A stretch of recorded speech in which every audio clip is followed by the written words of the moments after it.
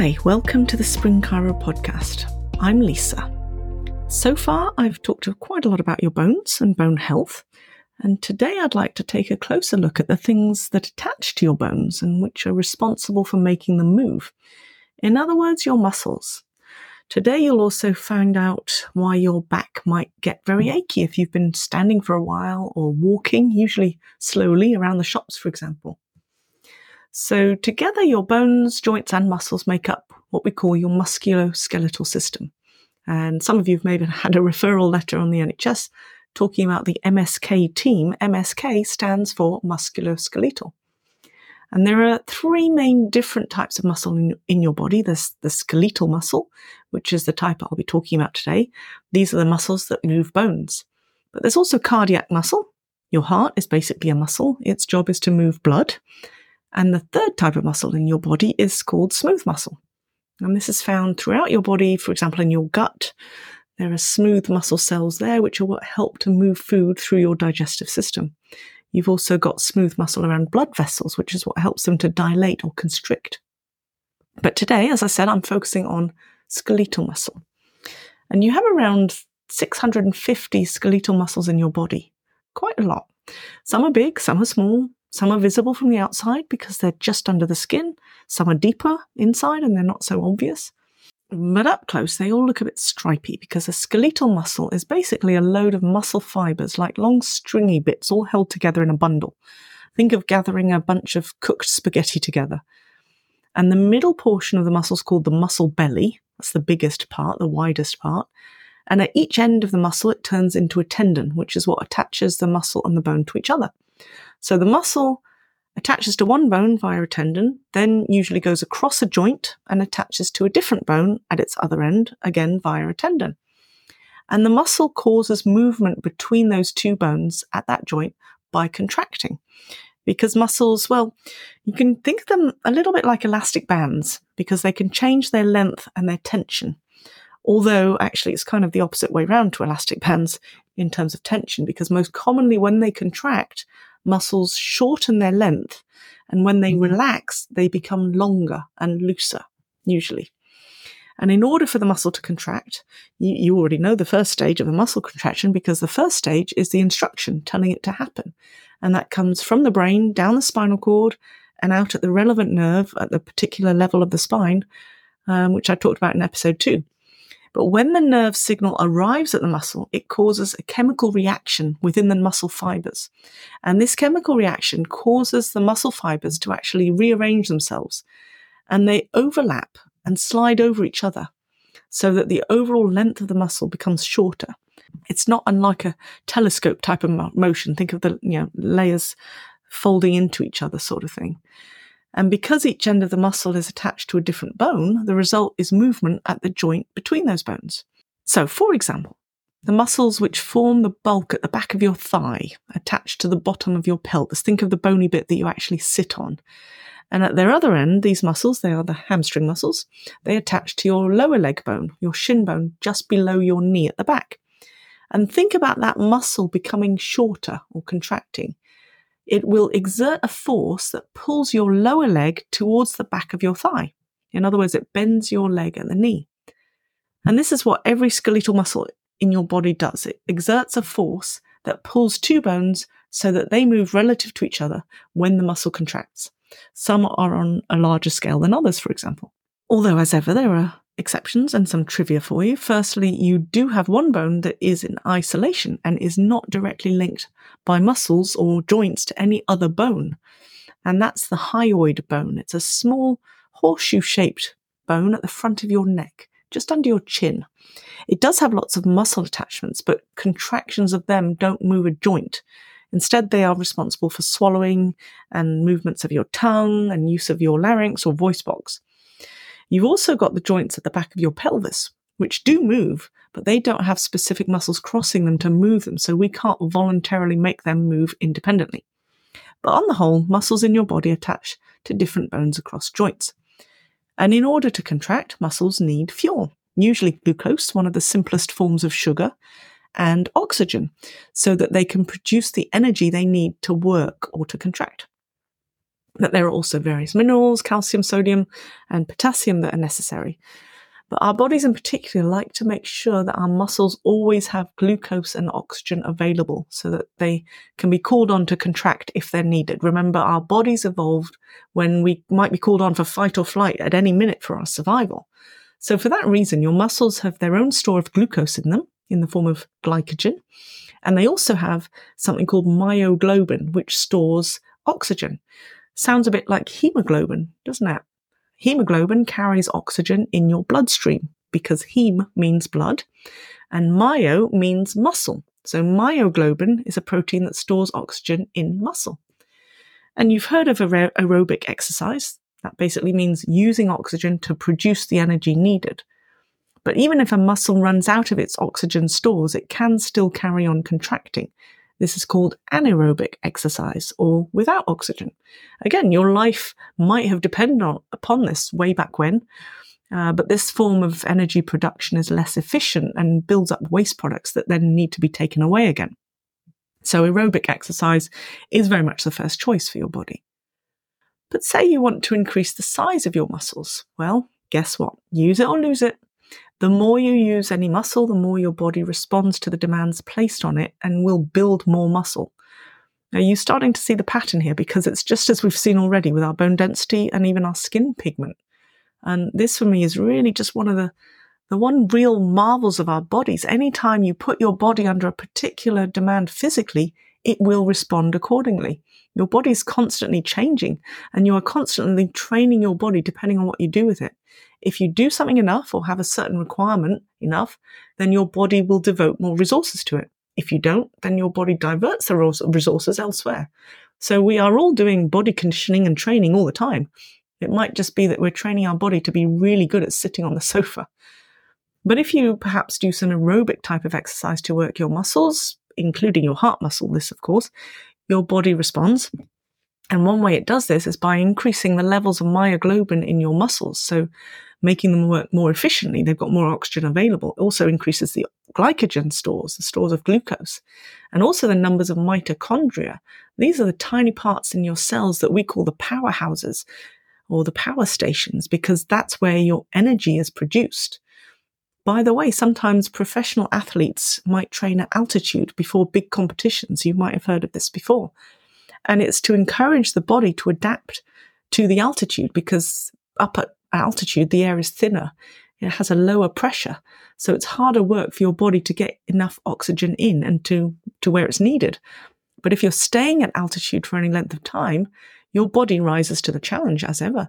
So not only does it produce more red blood cells to carry the oxygen around your body more efficiently, but it also increases the amount of that myoglobin in your muscles. So you can do more aerobic exercise before the oxygen in the muscles is depleted.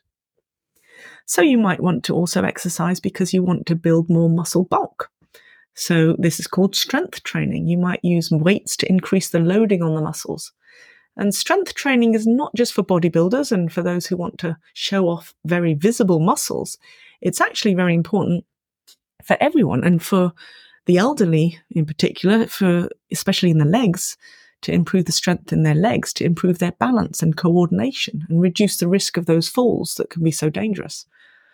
But to build muscle or increase our muscle size, it actually means damaging them first. We call it microtrauma. So when the muscle fibers have a great deal of demand placed on them during a workout, whether it's from a high enough intensity or by increasing weights, it can cause some tearing of those fibers. And this damage then creates a very localized inflammatory response. And the body has to respond to repair that damage, usually by fusing muscle fibers together to make them stronger and more resistant to future damage. And more cells are also activated to come in and add to the muscle. All of this makes the muscles bigger and therefore usually stronger.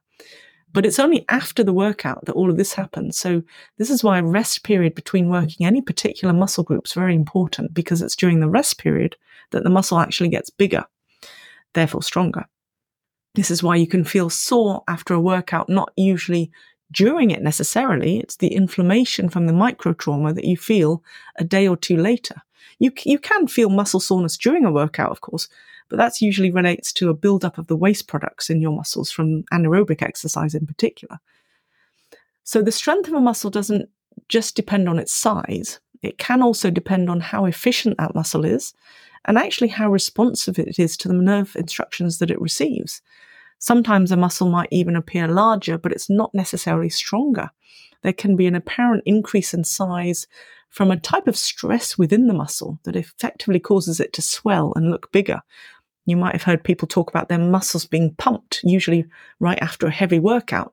And the muscles can really appear enlarged at this time because it's the accumulation of blood and a buildup of lactic acid, one of the waste products of anaerobic exercise, that makes it a very temporary appearance. And of course, there's a genetic link to how easily some people can build muscle compared to others. There's also a difference between the sexes, mostly related to the different effects of hormones. So even if everyone in the world did exactly the same bodybuilding workout, I'm afraid not everyone would end up looking like Arnie.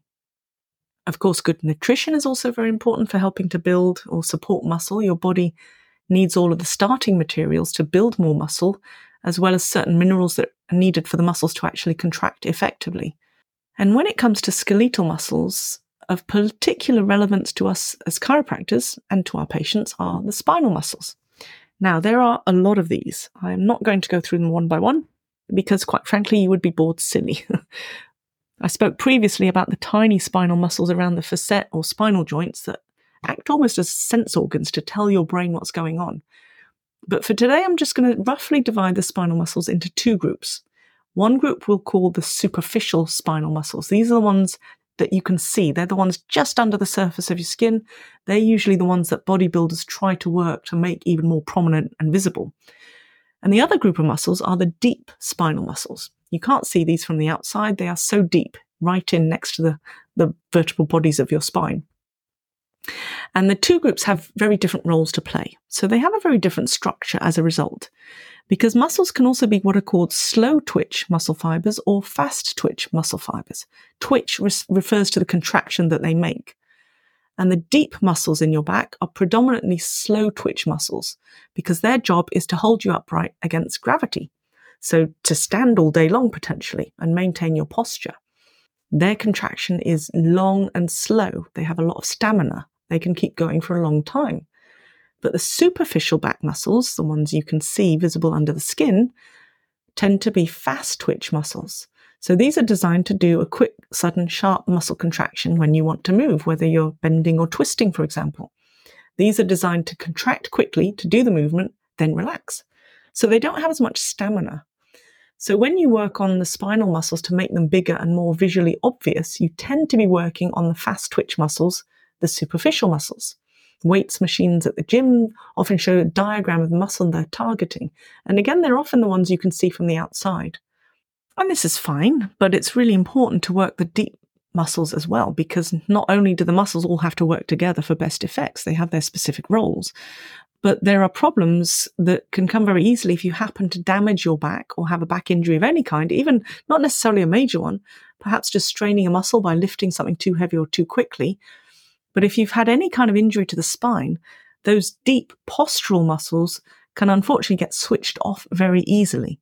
Or if you're immobilized by pain or laid up in bed or just not getting upright as much as you should, these muscles can atrophy very easily. Muscle atrophy is basically the opposite of what I've been talking about. This is when the muscle shrinks in size and therefore strength. Just like I spoke about bone density reducing, the density of muscle fibers can also reduce. If something's not being used properly, your body diverts resources from there to where they are more necessary. Think of the city council trying to prioritize its budget to areas of greatest need. And frighteningly, those deep core muscles, those postural muscles, start to atrophy within 3 days if they're not being used properly. By the way, this is also why we don't normally recommend prolonged wearing of the low back support belts, the big kind of corset thing that wraps around your lower back and your tummy.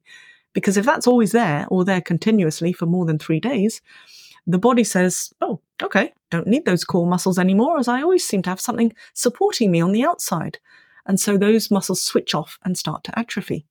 And if the deep back muscles are switched off or weakened, then the superficial ones have to help out because something has to keep you upright against gravity. But those muscles are not built for this job. They're fast twitch, remember? They are not great on the stamina front. So they start to fatigue very easily.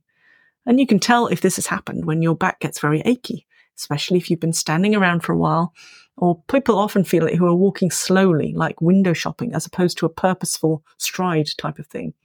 And it's because the superficial muscles are trying to do a job they're just not built for. So to correct it, you want to work on the deep back muscles. Now, their structure is such that they connect closely to the deep lower abdominal muscles and form like a corset of muscle around your whole abdomen and lower back. So these two groups of muscle together are the core muscle groups that you've heard about. And working the lower abdominal muscles correctly will also work your deep back muscles. So your mind may have gone straight away to sit-ups. Surely that's the best way to work your abs. Well, there are actually lots of ways to work your abs. Certainly in anyone who's had a back injury recently, or in fact who has back problems, I normally wouldn't recommend starting with sit-ups. I tell them to start with curl downs. It's almost like a sit-up in reverse. So you start sitting up with your knees bent, and you slowly lower yourself down as far as you can.